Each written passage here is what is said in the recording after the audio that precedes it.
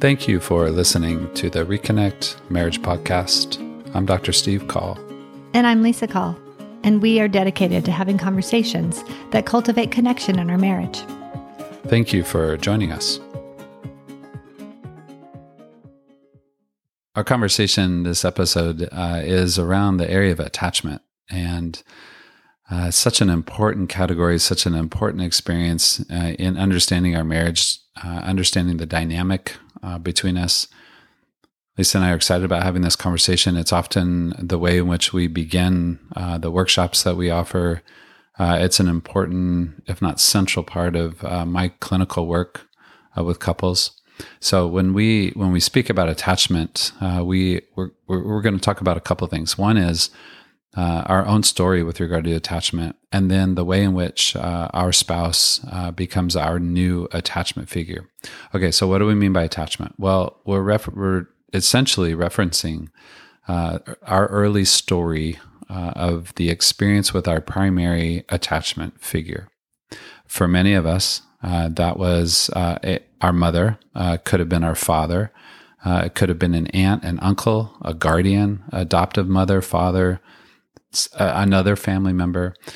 What we mean by the attachment figure is the person that tended to be the primary one that was responsible in responding to us when we had need. So much writing and so much work around attachment tends to focus on the first couple years of our life. So for many of us, it's difficult to remember our first couple of years of life, but we had a primary relational experience with our attachment figure. That's an important part of our story that we hope those of you listening might be somewhat intentional about remembering, recalling, reflecting on, because our early story of attachment and our experience with that attachment figure significantly influences and impacts our marriage relationship. Because essentially, when I said I do to Lisa and Lisa said I do to me, we actually were saying I do to becoming the new attachment figure for one another. Marriage is actually the privilege of being the attachment figure for our spouse. Now, for many of you listening, I'm not so sure you maybe signed up for that or were aware of that, but that I don't think we were aware of it until maybe 10, 15 years ago. Mm-mm. So definitely not when we decided to get married. Mm-mm. But it's just been a very awakening, healing journey once we began to develop and understand what was going on. Mm-hmm.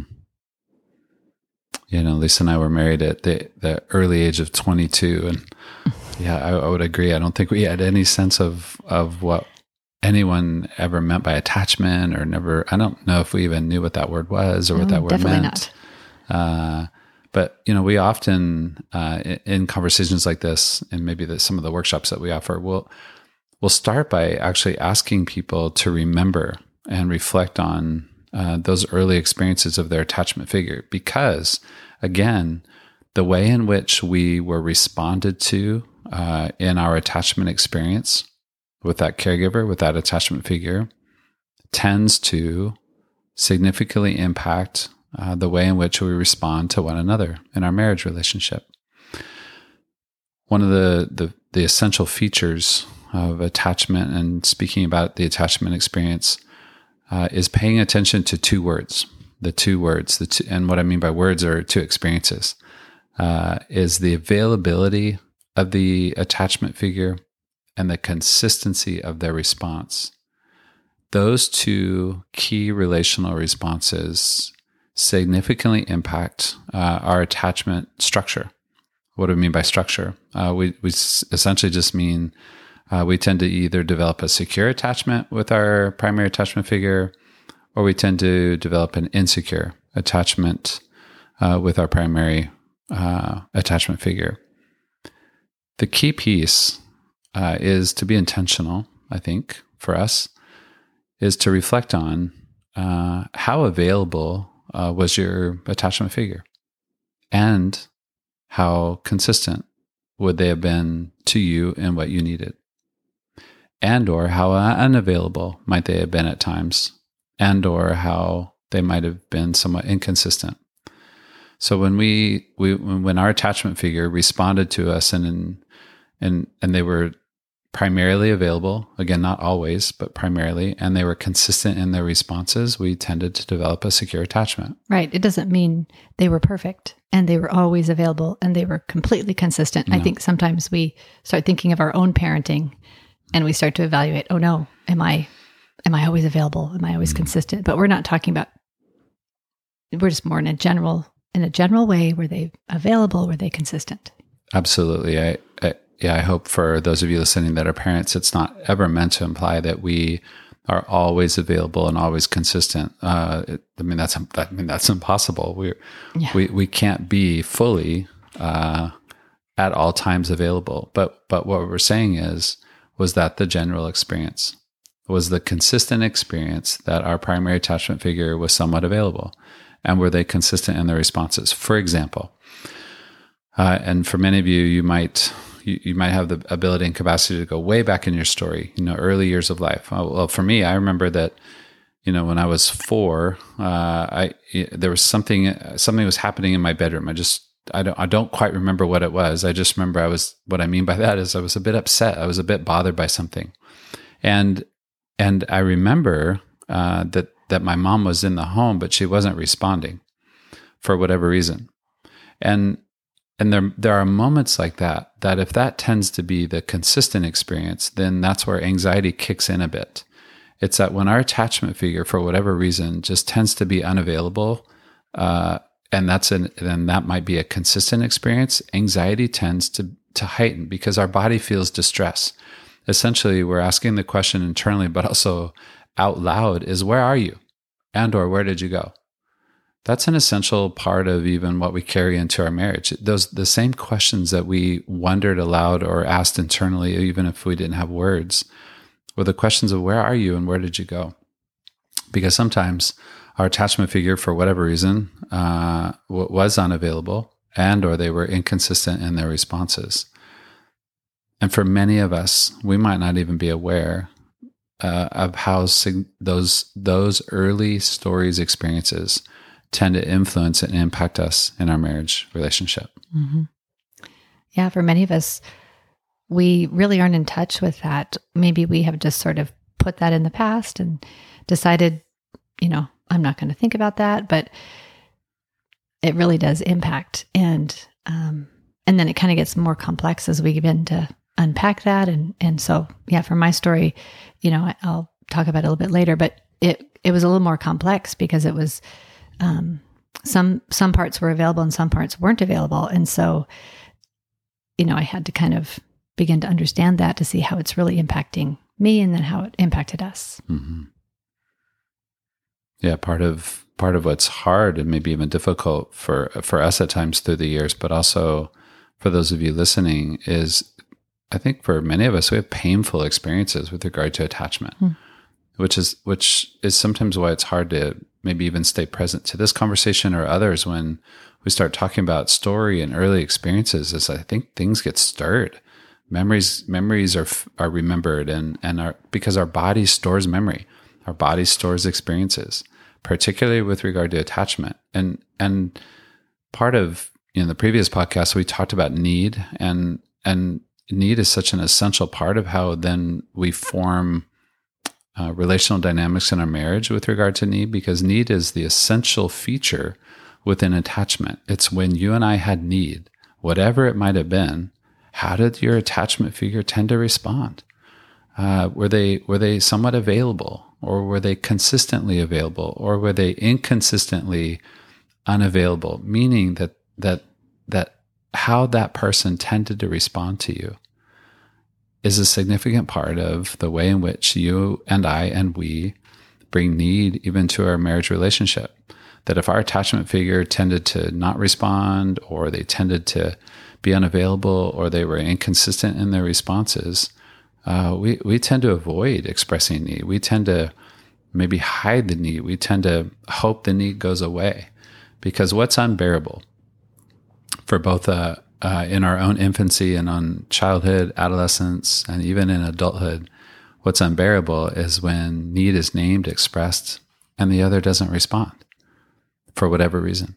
when they're unavailable, or they choose to not respond, or they're inconsistent in their response.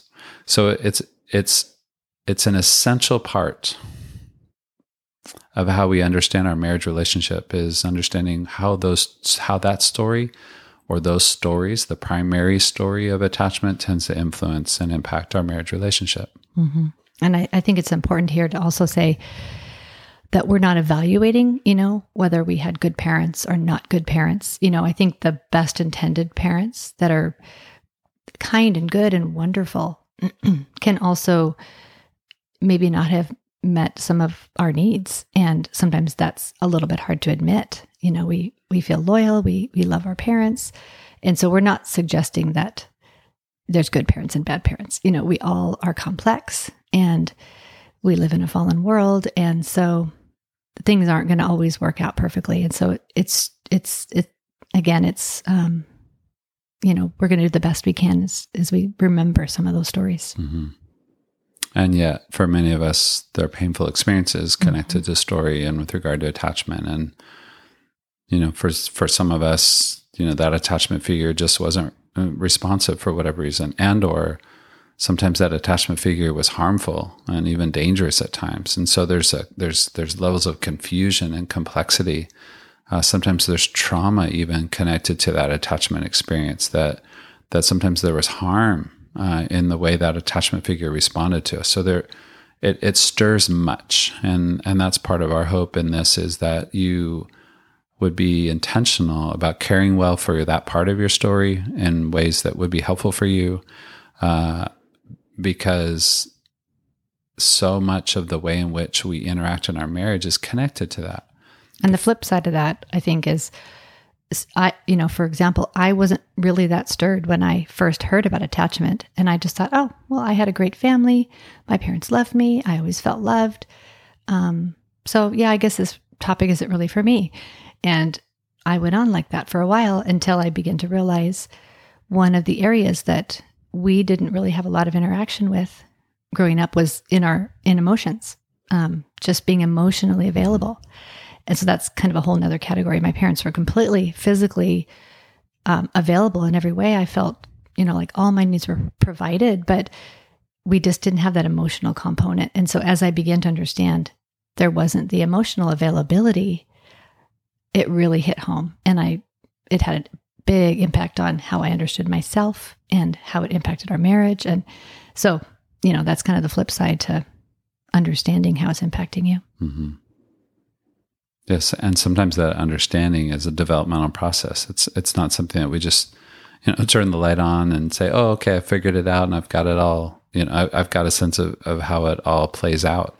I think for us, that's still at play. Even after 34 years of marriage, there's still a part of us that is continuing to understand the ways in which those early stories of attachment tend to influence and impact us. Daily, yeah. If not hourly, almost.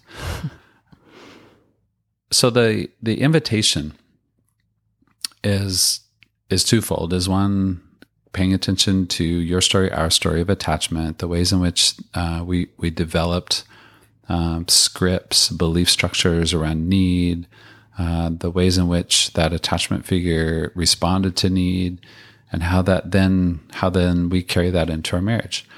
Because again, the privilege of marriage is that we are the new attachment figure for our spouse. And I don't say that lightly. I think that's the beauty of marriage, is that we get to be the attachment figure. That's the design of marriage, is that it's meant to be that I get to be the attachment figure for Lisa, and Lisa gets to be the attachment figure for me. So the hope within our marriage relationship is that we develop a secure attachment, that we are consistently available to our spouse when there is need. And again, please hear that this is not meant to ever be the word always. It's just the consistency of our responsiveness. That's the key. I can't say that even loud enough or intentionally enough, that's the key part of our hope in this conversation is the remembering and of the invitation that we are and get to be the attachment figure, the new attachment figure for our spouse. But what keeps us from being available or consistent. Mm-hmm. Again, that's another whole area of complexity. Mm-hmm. But one of the areas that impacts us a lot is our own story. And so, for example, with me, I didn't feel as confident in my emotional connection. And so that really plagued our marriage for many, many years. I didn't know how to express emotion. I didn't know how to understand emotion. I felt it made me feel afraid. It made me feel, scared. And so that really impacted the way we communicated, the way I dealt with conflict. I kind of just wanted to leave the scene. And so as we understand our own story, then we begin to understand how we can be more available and consistent with each other because we understand where the other's coming from. Mm-hmm. As I begin to understand Steve's stories, he began to understand mine. So it is a definite process. Yeah, and I keep on I want to echo again that that's a lifelong process. It's a lifelong process of cultivating understanding, cultivating an awareness around how foundational and important the attachment process, the attachment experience is within our marriage. That how we respond to the other's need, how consistent we might be in the response to their need. Because what we're hoping for in our marriage is that sense of feeling secure, the secure attachment, and that's based on our spouse being somewhat consistent in their responses to us, being somewhat consistent in their availability to us, and how they respond particularly to need. So if somebody was hearing this right now, Steve, what would you say? How would they get started? Like, okay, I want to understand this. Mm-hmm. I want to figure out, what my attachment experience was. What would you say to them? Yeah, I would say to be intentional about remembering experiences and stories. When you had need, when that person had need, how did the attachment figure tend to respond? Were they consistently available?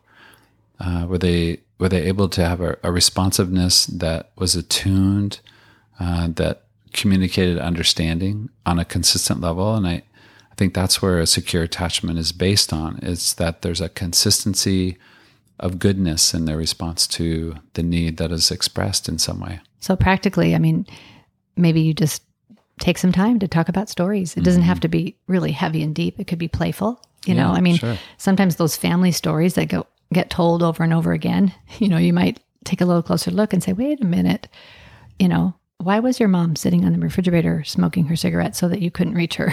That was the funny story that your mom used to tell. And and as we started to think about that more, wait a minute, that's not very available.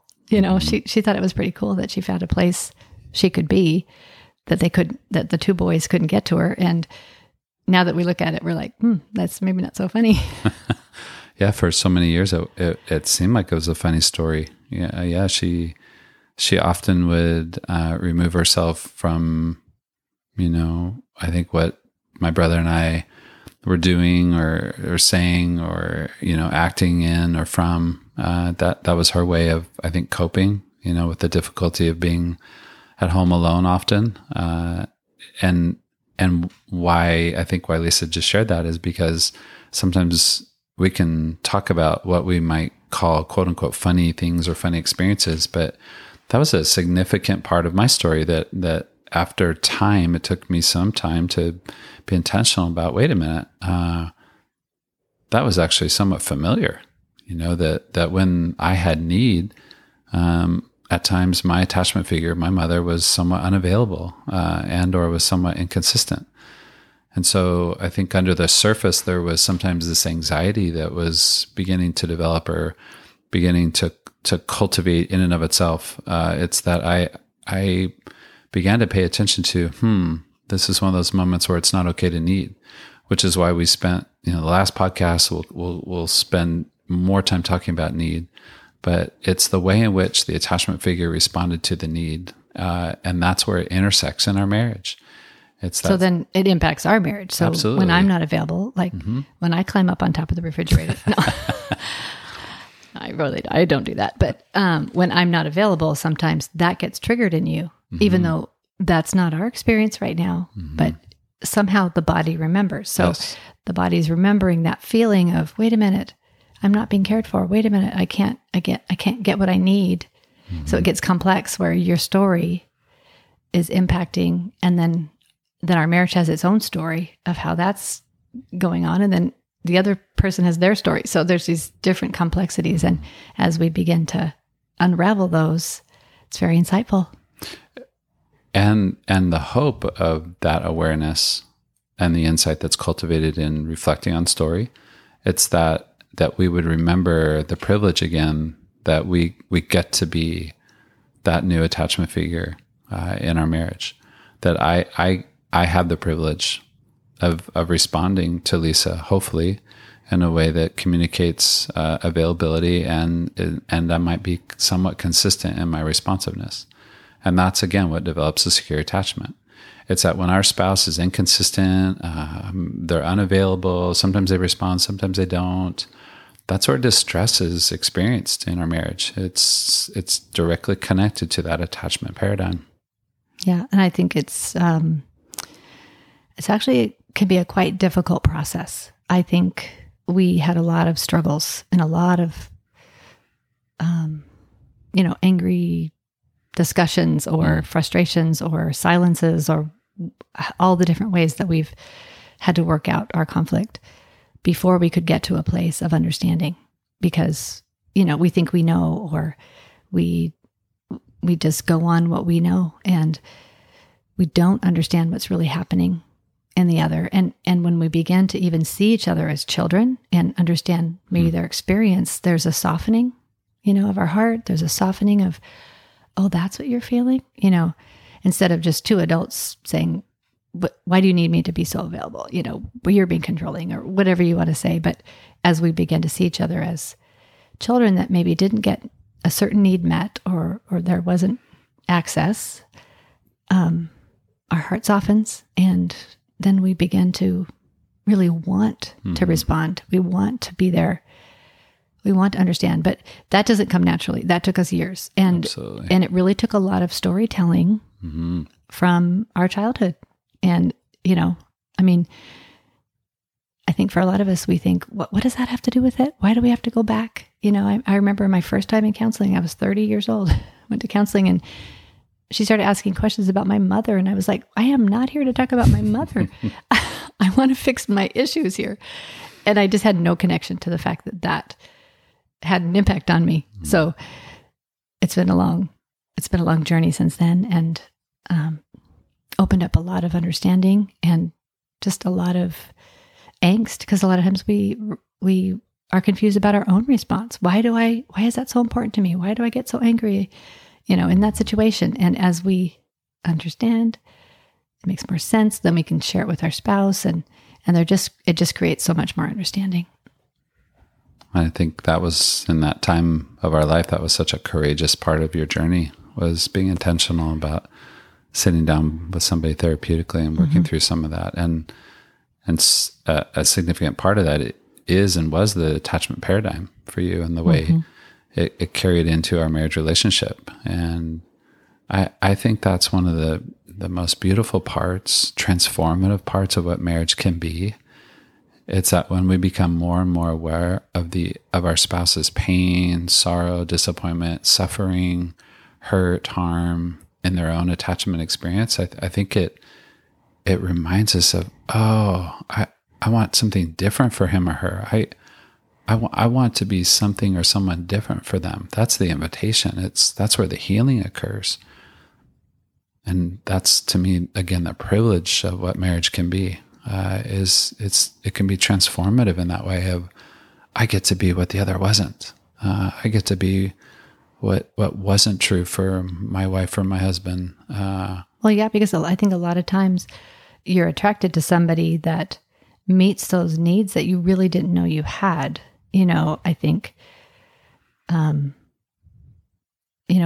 with our marriage, I don't think I realized how much of my emotional need hadn't been met, but was being met through my relationship with you, and so I think what we crave for, is what draws us to that person initially. And then through the years, it gets convoluted, but to be able to go back to, how we can be that person for each other is pretty amazing.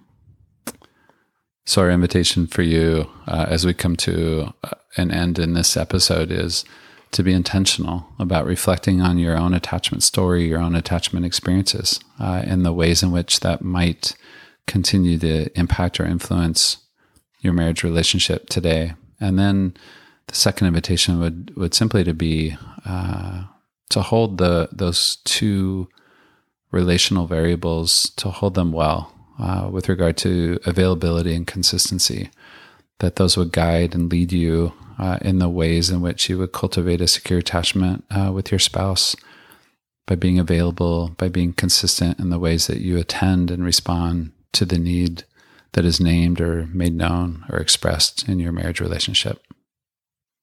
Thank you for listening to the Reconnect Marriage Podcast. The Reconnect Marriage Podcast is hosted by the Reconnect Institute. For more information, you can find us at thereconnectinstitute.com.